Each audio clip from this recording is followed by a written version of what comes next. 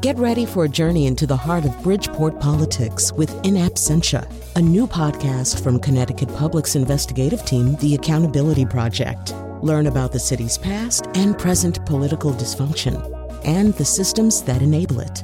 Tune in wherever you get your podcasts. Funding provided by Gregory Melville and Susan Fox and Kathleen Bromage.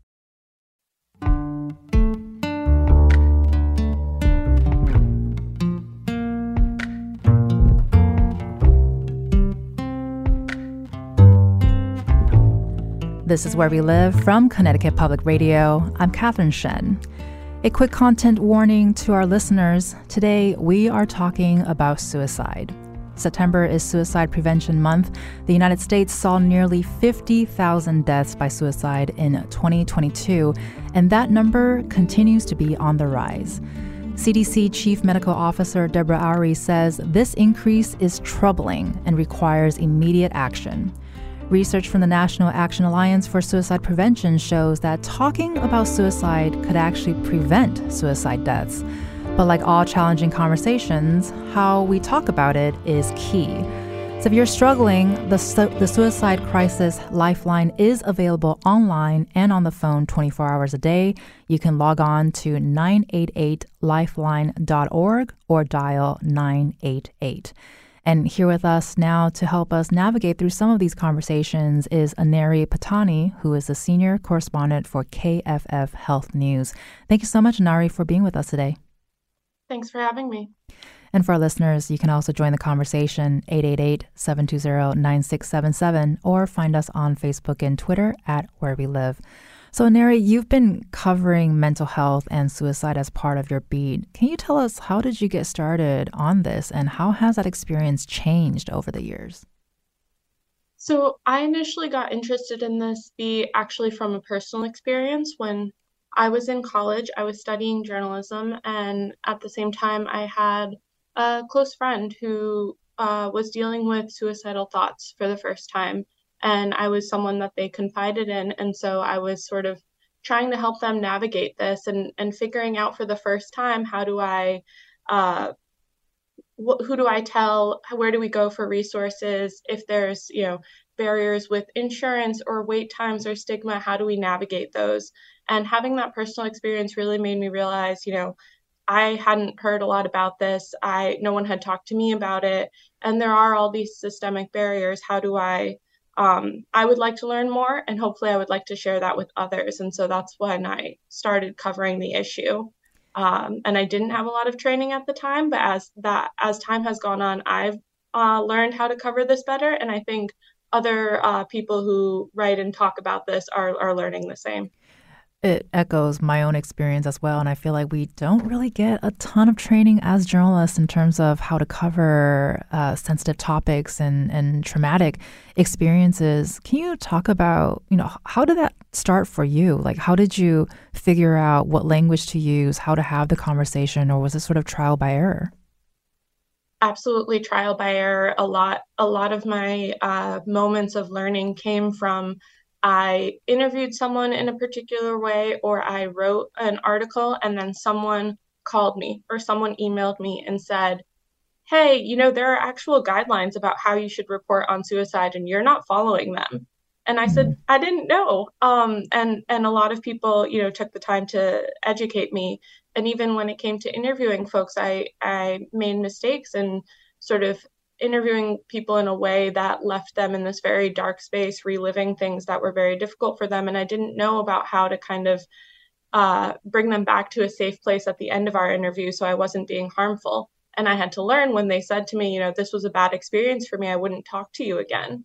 And I had to really take that and reflect and seek out resources that would teach me how to handle that better. So I wasn't having that negative effect on the people whose stories I wanted to tell and whom I wanted to help. And so because you had to sort of seek out those resources yourself, or to have your own sources come back to you and say, hey, this is not really how it should be done. How have the guidelines and awareness around guidelines changed over time? You've been doing this for a while. I think we're seeing more content warnings or resource links around coverage of suicide. Why do you think this has become a standard part of suicide coverage? I think there's more awareness because a lot of sources are doing what my sources did.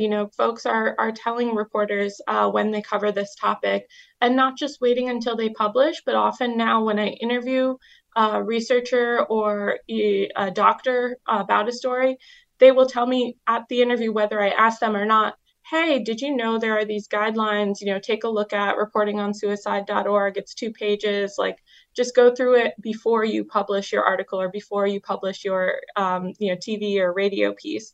And so I think there is increasing awareness, and some of the things that you mentioned, the helpline or the content warnings are some of the easiest things we can do.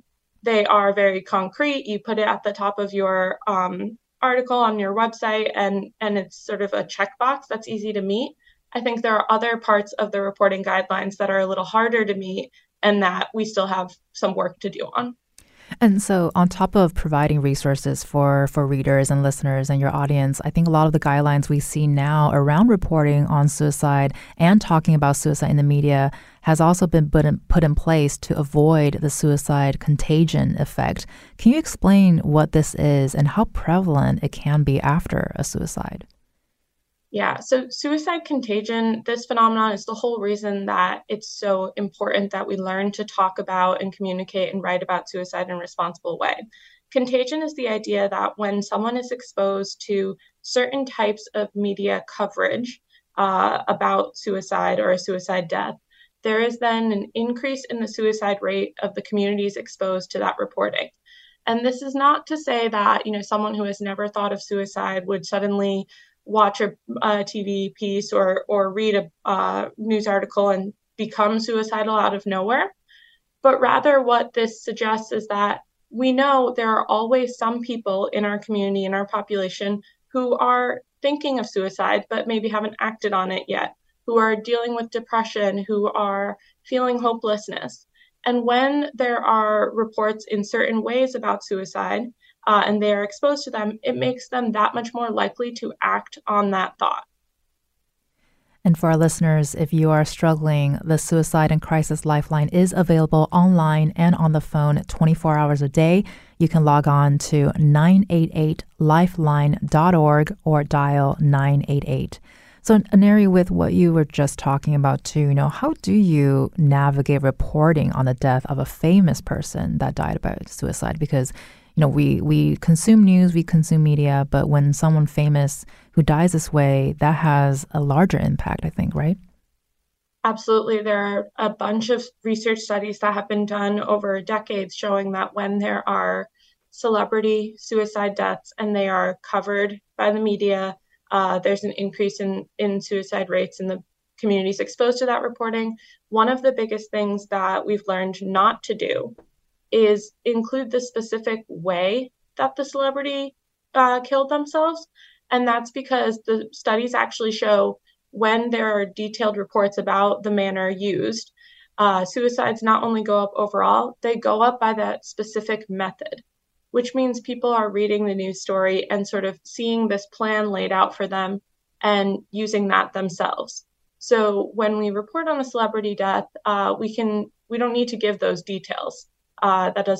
It's not germane to the story necessarily, and it can be really harmful.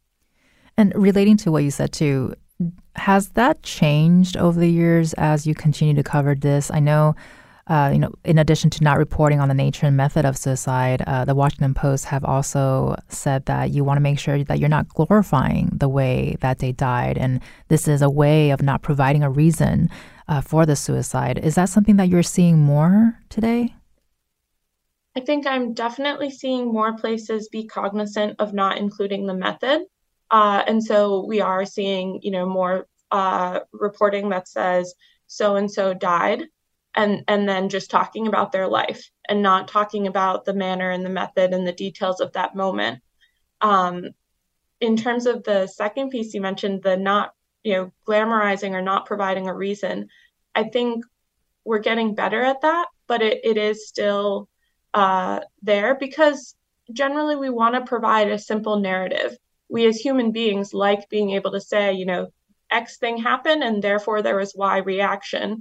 And it's sort of, this person went through a breakup or was laid off, and the next thing you know, they died. And we want to draw these very simple connections that research tells us aren't true, but it's very hard to resist and instead say suicide is caused by a number of factors. And truthfully, we never know because the person who could tell us is no longer there.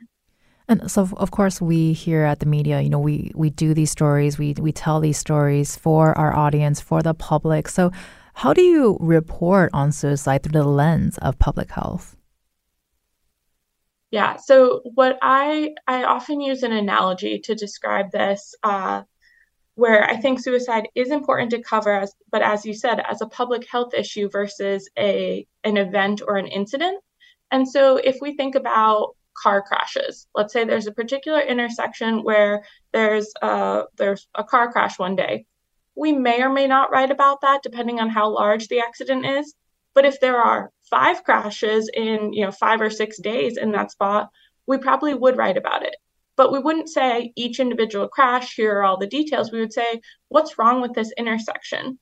Was it built poorly? Do we need to install a new traffic light or a stop sign or a speed bump? And so we'd kind of take this systematic lens and zoom out and say, what could our society do to make this place safer? And I think when I approach reporting about suicide, I try to do it from a similar lens where suicide is a big public health issue in our country. Prior to COVID, it was in the top 10 leading causes of death. So we do need to be reporting about it and talking about it. But how do I, instead of focusing on any one suicide death and getting into all the details of that, how do I zoom out and talk about what we could be doing societally to address and improve this topic? And that's really something that we want to talk about here too, because the flip side of this is we know that talking about suicide prevents suicide. So you don't want to avoid talking about it, as you just said, but it also seems like a really tricky middle ground when it comes to reporting with care. So it seems like a case-by-case basis. So how do you sort of find that balance when you find yourself in that tricky middle ground? Absolutely. It's not easy. We don't want to not talk about it at all, but we don't want to talk about it so much or focus on any one particular death. So one of the biggest things I say in reporting on suicide is all of these decisions are difficult, and so I wouldn't make them generally by myself. I think it's helpful to have other folks that you trust that understand the guidelines, that understand the sensitivities to talk about when you're making these decisions, when I'm making these decisions. So that's one thing that I rely on others to, let's debate what are the pros and cons to reporting on this and kind of come to a consensus. And so, of course, we've been focusing a lot about how we report on when something like this happens. But this isn't limited to just news media. When we're thinking about movies or TV shows where suicide is a part of the story, from where you're standing, especially from your experience too, how should creators present these narratives delicately and sensitively? I think a lot of the same guidelines can apply when it's fictional TV or shows or movies, where showing detailed method can be harmful. It does the same thing. It lays out a plan for someone that they can follow. Oversimplifying it to one cause, glorifying it and making it seem like this person after they died was so beloved and everyone thought well of them, because sometimes people who are dealing with suicidal thoughts feel like a burden to others. And when we make suicide and the aftermath of suicide seem like now everyone gets it and misses them and thinks well of them, we make that look attractive to the person who in their life doesn't feel that way. And then one of the biggest things is shows can show people getting treatment and recovering and feeling hopeful. It can show that other piece to this issue, which is true and prominent. There are so many people who deal with thoughts of suicide who don't attempt and who go on to lead full and complete lives. And so we need to be able to show that part of it as well. And so this is so many complicated layers. It's not this black and white. It is not this simple. And from your own experiences, I think one of the reasons why we don't really talk about this is because there's so much stigma. And why do you think there is so much stigma surrounding suicide? And are you still seeing that when you're doing your reporting or when you're having your conversations with your sources? I think the stigma comes from we've long viewed suicide societally as a crime. It used to be a crime in a lot of the world, it still is, as a sin from a religious perspective, and generally as a weakness. Someone just couldn't cope, and so they did this. And it's only now that we're starting to really come around and understand this is part of mental health. This is, part of mental illness. This is a public health issue. It is not a personal moral failing. And so when we take it out from, it's on this person and they should have fixed it themselves, to looking at why is our society in a way where suicide rates are so high? If it's happening across the board, are we really going to say that it's every person's individual fault? No, we need to understand that there's something we can do society-wide to address this. So I think I am, as I talk to sources over time, seeing that stigma ease, seeing people address this as a health issue and not as an individual fault or failing. But it's not across the board. And I think when families experience someone losing someone to suicide, and I talk to them, there is sometimes still a lot of hesitance to bring that up and say publicly how the individual died, that it was a suicide, because they worry that their loved one will be judged that way. And as you continue to navigate through this and have these conversations, I think it's really important, too, to think about how journalists should be caring for themselves when reporting on mental illness and suicide, because it does get very personal, right? Like you're having these very intimate conversations with them. So is that something that you've learned to do, or still learning to do? What are your thoughts? Yeah, it's definitely something I've had to learn over time. I think a lot of folks, myself included, report on this topic because it is personal in some way, and we are very passionate about it. And so I want to continue doing these stories, but in order to be able to do them and take on, these heavy, often difficult topics, I have to give myself breaks occasionally. So sometimes that looks like if I've interviewed someone with a particularly, difficult story, I need to go take a walk after that interview and just sort of clear my mind or do something physical for me, because exercise or things like that help me get out of my mind and just like focus on my body for a bit. It also means sometimes a break looks like when I've done a story on suicide, doing my next story on something else so that I have a break between topics and I'm not solely focused on that all the time, because it can get to be a lot. Right. Break, balance, sounds like, is something that we should all be thinking about, and take lots of walks. And I do want to ask one more question, with your extensive experience with this, and especially since you shared earlier that you were kind of sort of thrown into this from a personal experience going into your professional life. Is there something about covering this particular subject and talking with your sources? Was there anything that surprised you? Yes, I think the thing that has surprised me, and that I think surprises people when I tell them about my job, is that it is more inspiring than you would think. So often when I tell people, if I'm at a party and I say I'm a journalist, they ask, what do you cover? I say I cover mental health, suicide, and addiction. And it sort of brings the conversation to a searing halt, because people don't know what to say and they feel like that's so depressing and how does she write about that? And as we just talked about, parts of it are very hard. But a lot of the people I talk to have taken something very painful in their life, and either, the loss of someone or their own suicide attempt or mental health concerns, and they have found a way to get through that. They've often found coping and things that work for them, and they are now so focused on helping other people and channeling their pain into something positive for society. And it is inspiring to talk to them, and it's amazing to see that kind of resilience and learn from them all the time. So I think that surprised me, and it continues to surprise me even though I've been doing this work for a while now. I'm smiling, and I'm really glad that is sort of your experience and that it can bring hope to some people. And we hope this conversation will help them as well. You've been listening to Aneri Patani, who's the senior correspondent for KFF Health News. Aneri, thank you so much for joining us today and having this very important conversation. Thank you. And if you're struggling, the Suicide and Crisis Lifeline is available online and on the phone 24 hours a day. You can log on to 988lifeline.org or dial 988. Coming up, we'll hear from a survivor of suicide loss and learn how communities can better respond to a suicide death. You can also join the conversation, 888-720-9677.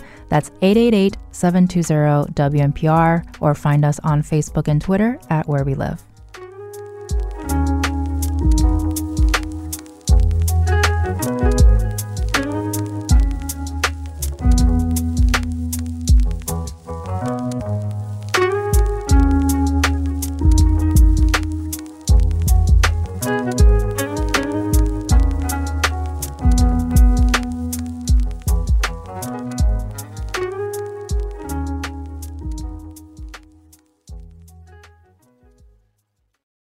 Support for this podcast comes from Hartford Healthcare.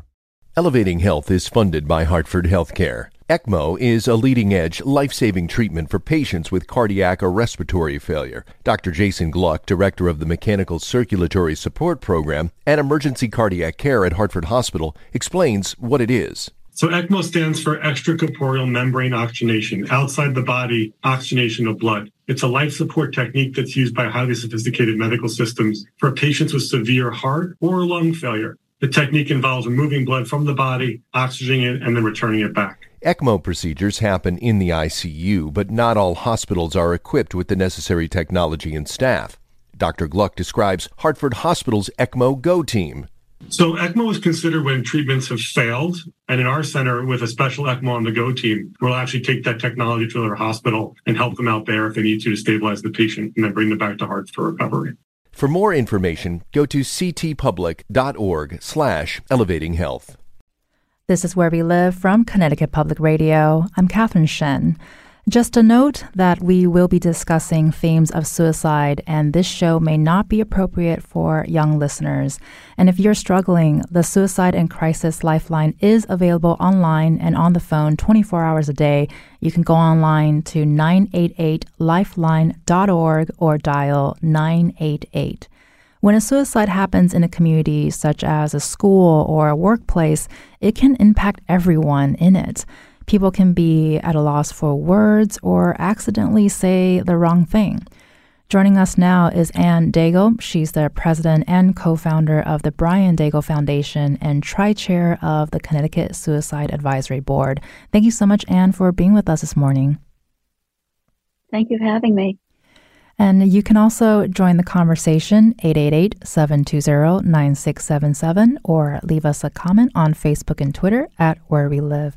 So, Ann, you've been listening to our conversation with Aneri from KFF Health News earlier.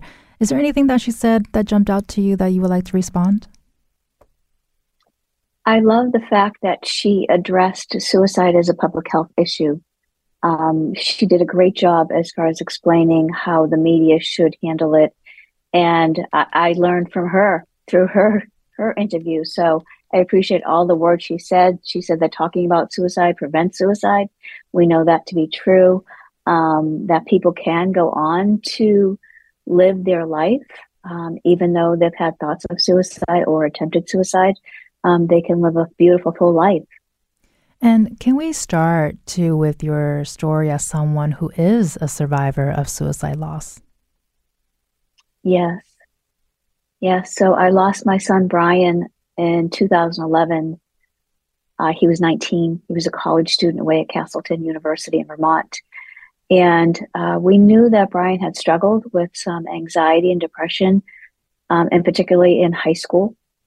He would have a panic attack, get dismissed from school, and then come home and go to sleep for a while because he was exhausted from it. But then he'd wake up and he'd rally and he'd be at a basketball game or a sporting event or go hang out with his friends. And he'd seem to do fine after that. So We thought we were doing all the right things. He had a therapist, he went on medication, and it was being managed, so we thought.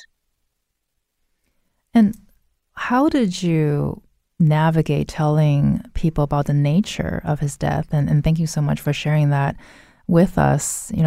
Were you open about it being a suicide, or, what was going through your mind? We were open from day one. I mean, it was very clear that he took his own life, and all his friends knew.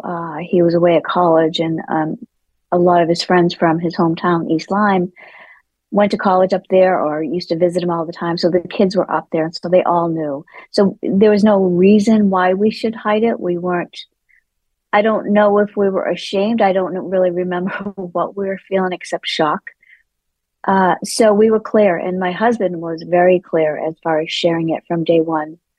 Initially, I had trouble saying that word when I was in a support group or people asked me how he died. I struggled with saying that word, suicide. So I understand where people come from when I talk to them now and they're unable to say how their person died. I only hope that eventually they can come to be honest with themselves and be honest with people who love them and be truthful, because I can't imagine keeping that secret and keeping that burden of how your loved one died. That's a heavy burden to carry alone. Right. And I think the act of letting go and the act of, forgiving yourself or letting go of your own burden it takes a lot of time. And we are still learning about how to talk about this topic. And there was a lot of stigma at the time around suicide, and I think there still is as we continue to have these ongoing conversations. Can you talk about the challenges that you encountered when he died, and how did your friends and family respond to it? It was interesting. People who I hadn't seen in years stopped by my house and came to see me, and they were asking now that I look back, very invasive questions that they really had no right to ask. Did you know that he was suicidal? Did you know he was struggling so much? And so immediately that puts guilt on you that, no, I didn't know, or I should have known. And so you feel guilty. And as survivors of suicide loss, we feel so much guilt, shame, and blame around the loss of a loved one to suicide.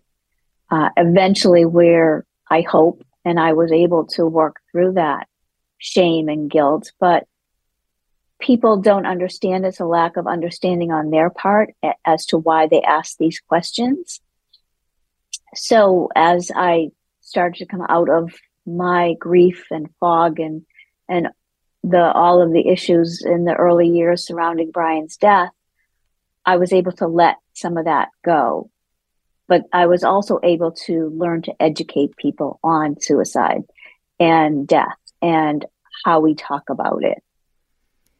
And when you're helping people navigate, I think you're also learning how to navigate those conversations yourself. And how do you help them go through with, this is not the question to ask, or that is being very invasive, as you mentioned, and how do you navigate that guilt that many survivors of suicide loss do go through in terms of, blaming themselves and carrying that very heavy burden?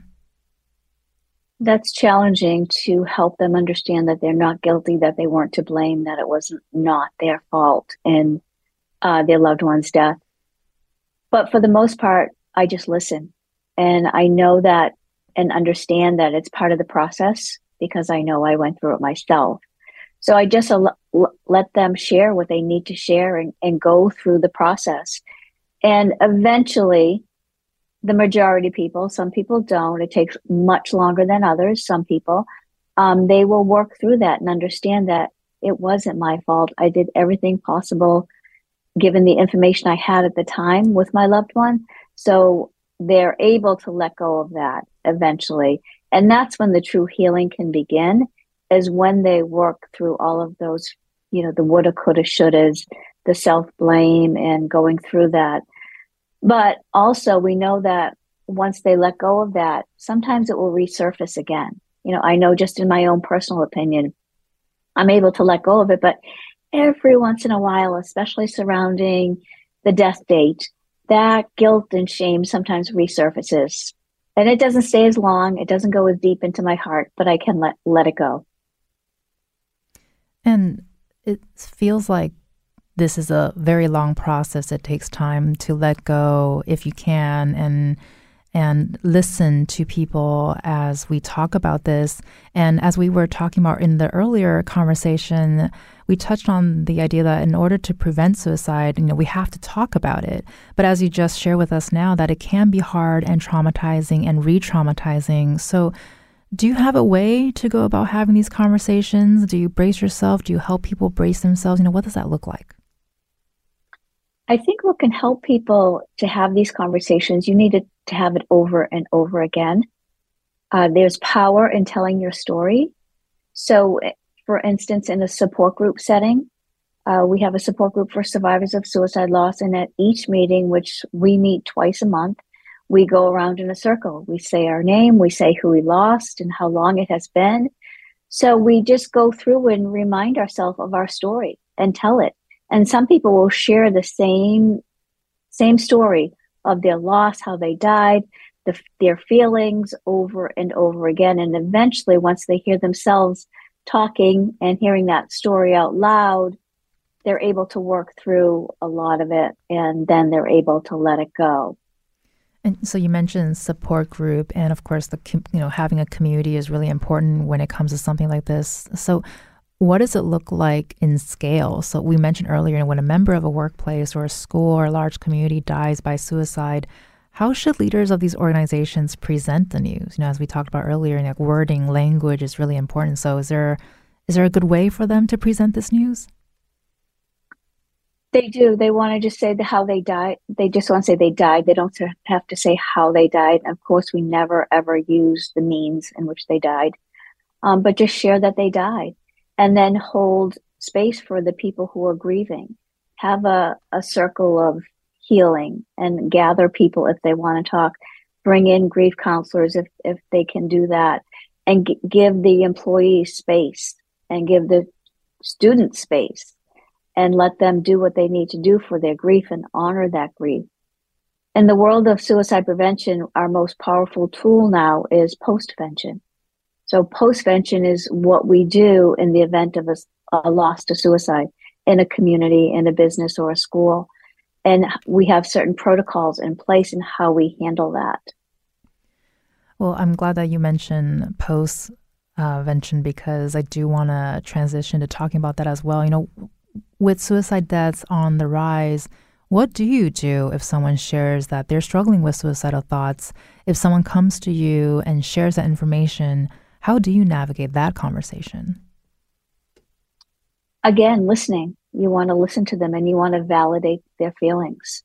The same with grief and loss. We can't fix them. We can't treat them. We certainly cannot make them any better. And we want to have those same thoughts when we're talking to somebody who is suicidal or thinking about hurting themselves. That I understand that you're struggling. I hear you. I want to help you. So you ask them if they are suicidal. You have to ask that important question. And then you refer them to get some help. You persuade them that they are absolutely, there is help out there for them and that you will walk them through this, help them get the help they need, and then refer them to get the help they need.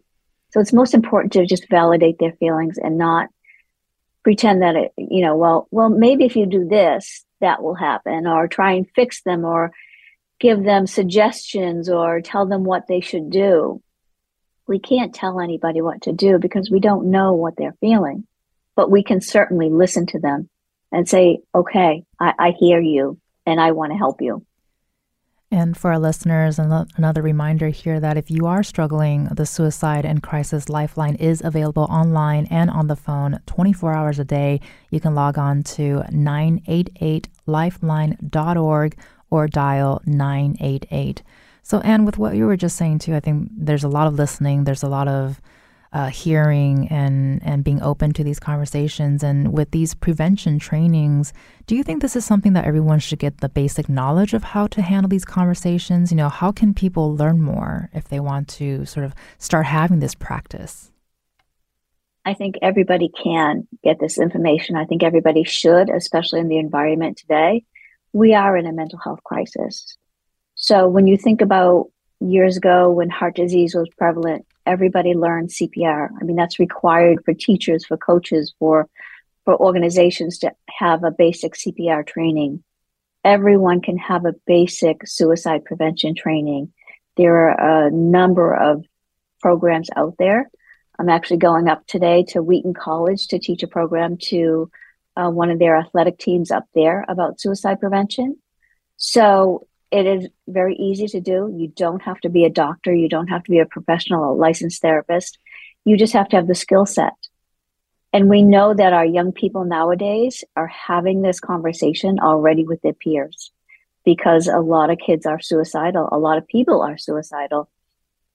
So if we can give them the tools to better equip them when they're having this conversation, to have the right language to use, to have the right skills to give them, and to have the resources to help them get their friend or whomever they're talking to the help they need.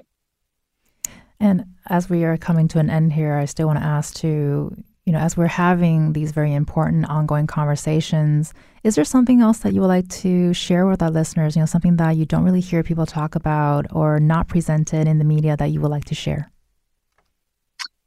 I think I just would like people to know that talking about suicide can prevent suicide. Don't be afraid of it. It's a very scary topic, I know, but please try and find more information out about it. Well, thank you so much for being on and helping us navigate through this very scary and uncomfortable conversation. And I hope this will help people become more comfortable with it. You've been listening to Ann Daigle. She's the president and co-founder of the Brian Daigle Foundation and tri-chair of the Connecticut Suicide Advisory Board. Thank you so much, Ann, for sharing your experiences with us today. Thank you for having me. And for our listeners, if you are struggling, the Suicide and Crisis Lifeline is available online and on the phone 24 hours a day. You can go online to 988lifeline.org or dial 988. You can also contact 211. It's Suicide Prevention Month, and coming up next, we will hear from Dr. Lane Taylor. She's the medical director for the Village for Families and Children, and we'll hear how the state is addressing mental health emergencies in children. You can join the conversation, 888-720-9677. That's 888-720-WNPR, or find us on Facebook and Twitter at Where We Live.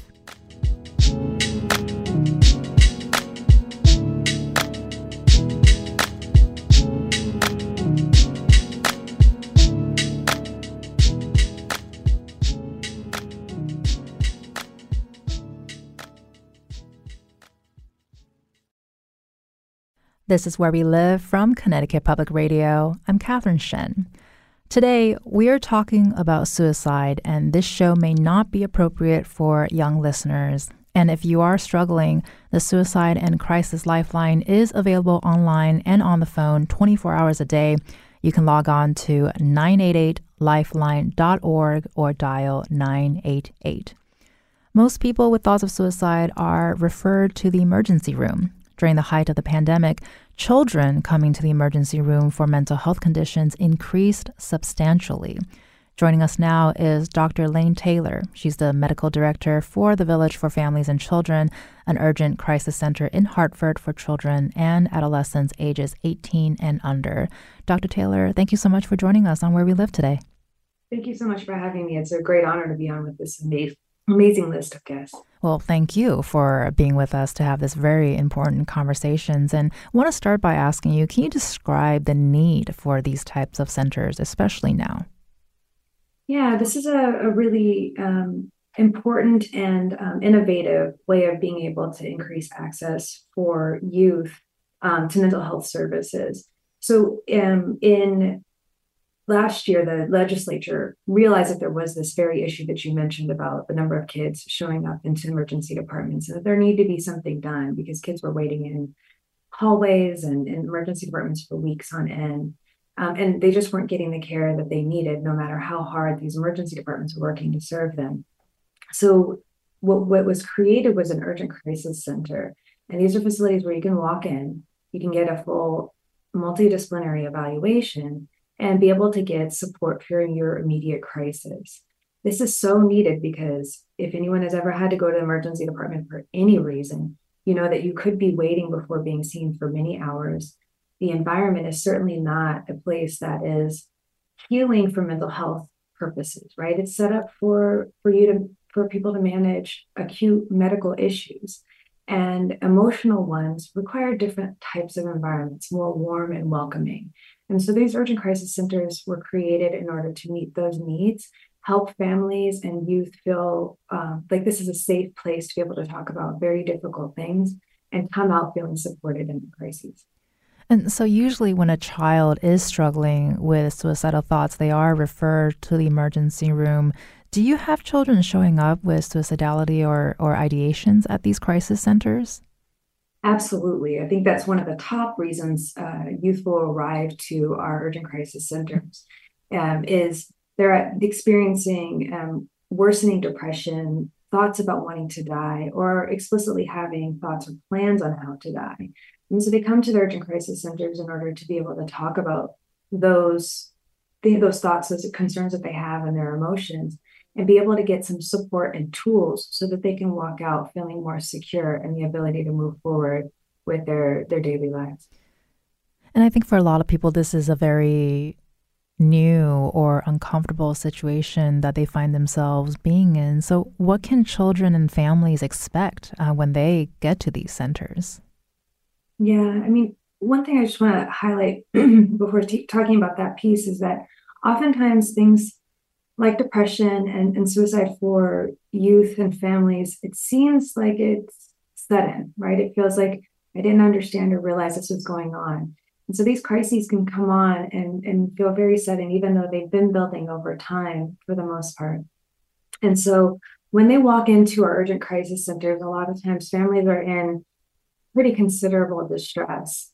So when they walk in there, we have a warm, welcoming environment. We have, for our younger kids, places to be able to play as their registration and waiting is happening. They immediately get seen by a triage nurse, which helps to determine, are they at the right place, or do they in fact need to be supported in an emergency department because of more acute concerns, such as actually having an attempt that requires medical attention.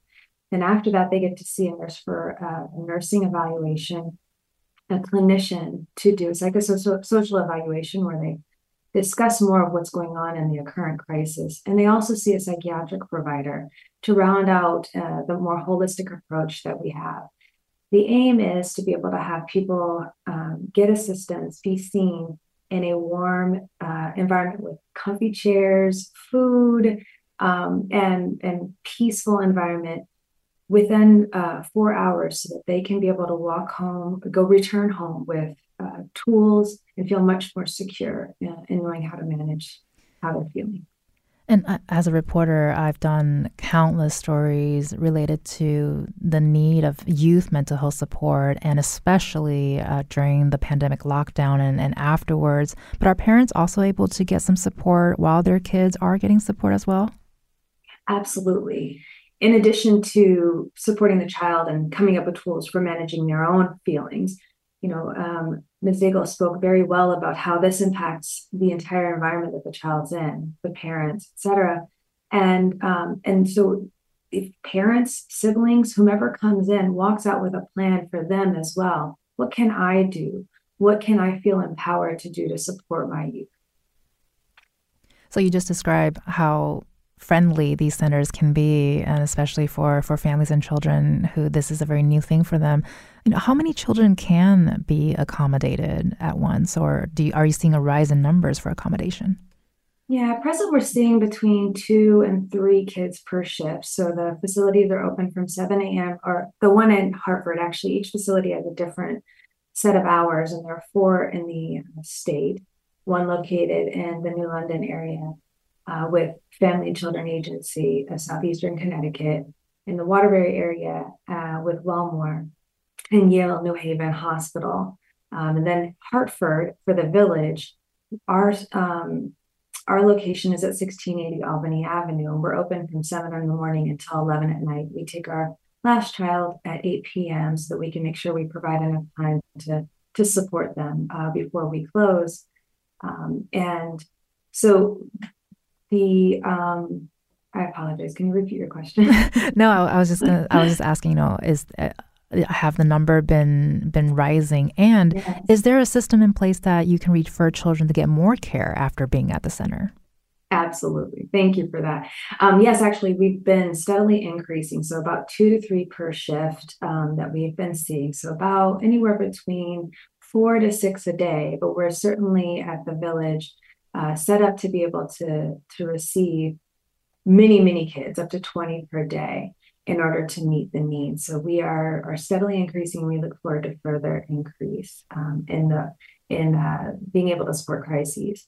After a kid receives support for their immediate crisis, we do always look into what are the next steps for the kid. So we're addressing the day or the night that they come in, but how do we support them long term? So each kid gets an evaluation of what are their current supports that they have. Do they have a therapist? Do they have a psychiatrist? Are they in a program? We make sure that we connect with those programs in order to make sure that they're aware of their arrival to the Urgent Crisis Center. And then if there are additional services that we would recommend, we provide referrals and we provide what's called aftercare. So after the family leaves, we're not just setting up referrals or making recommendations for the next level of care, but we're following up with the family in order to make sure that they connect to that care. And if there are any barriers, we support the family in overcoming whatever those barriers are. The aftercare does not just include clinical, because kids need to be kids. And so we'll also think about what are some non-clinical services that might be helpful. Mentoring programs, sports programs, aftercare, after school programs, those things like that. We also think about the needs of the family. And if there are some basic needs that are that the family might need, they need support with transportation to make it to the appointments. Are there issues with being able to pay bills? All of those things are aspects that are reviewed and thought about when we're serving our youth and families. So we got a couple more minutes here, but I want to ask too, we talked about stigma earlier about suicide. How do you navigate conversations with children and family and parents who do come in with that kind of barriers in terms of conversation about suicide and mental health, and is that stigmatized at the hospital setting? I think it's unintentionally stigmatized at the hospital setting. I think that the medical environment makes it feel difficult to be able to be open and talk about how youth are feeling. I think one of the things that's so common is that kids don't get heard really by adults, right? It is so common that kids are told what to do because they're kids. But in addition, kids need to be heard. Kids need an adult to just say, hey, how are you doing? How are you feeling? What's going on with you? And when a kid is in crisis, sometimes that doesn't happen either, right? Is that the parents or the adults involved want to just fix the crisis. And so even in those situations, sometimes kids aren't heard.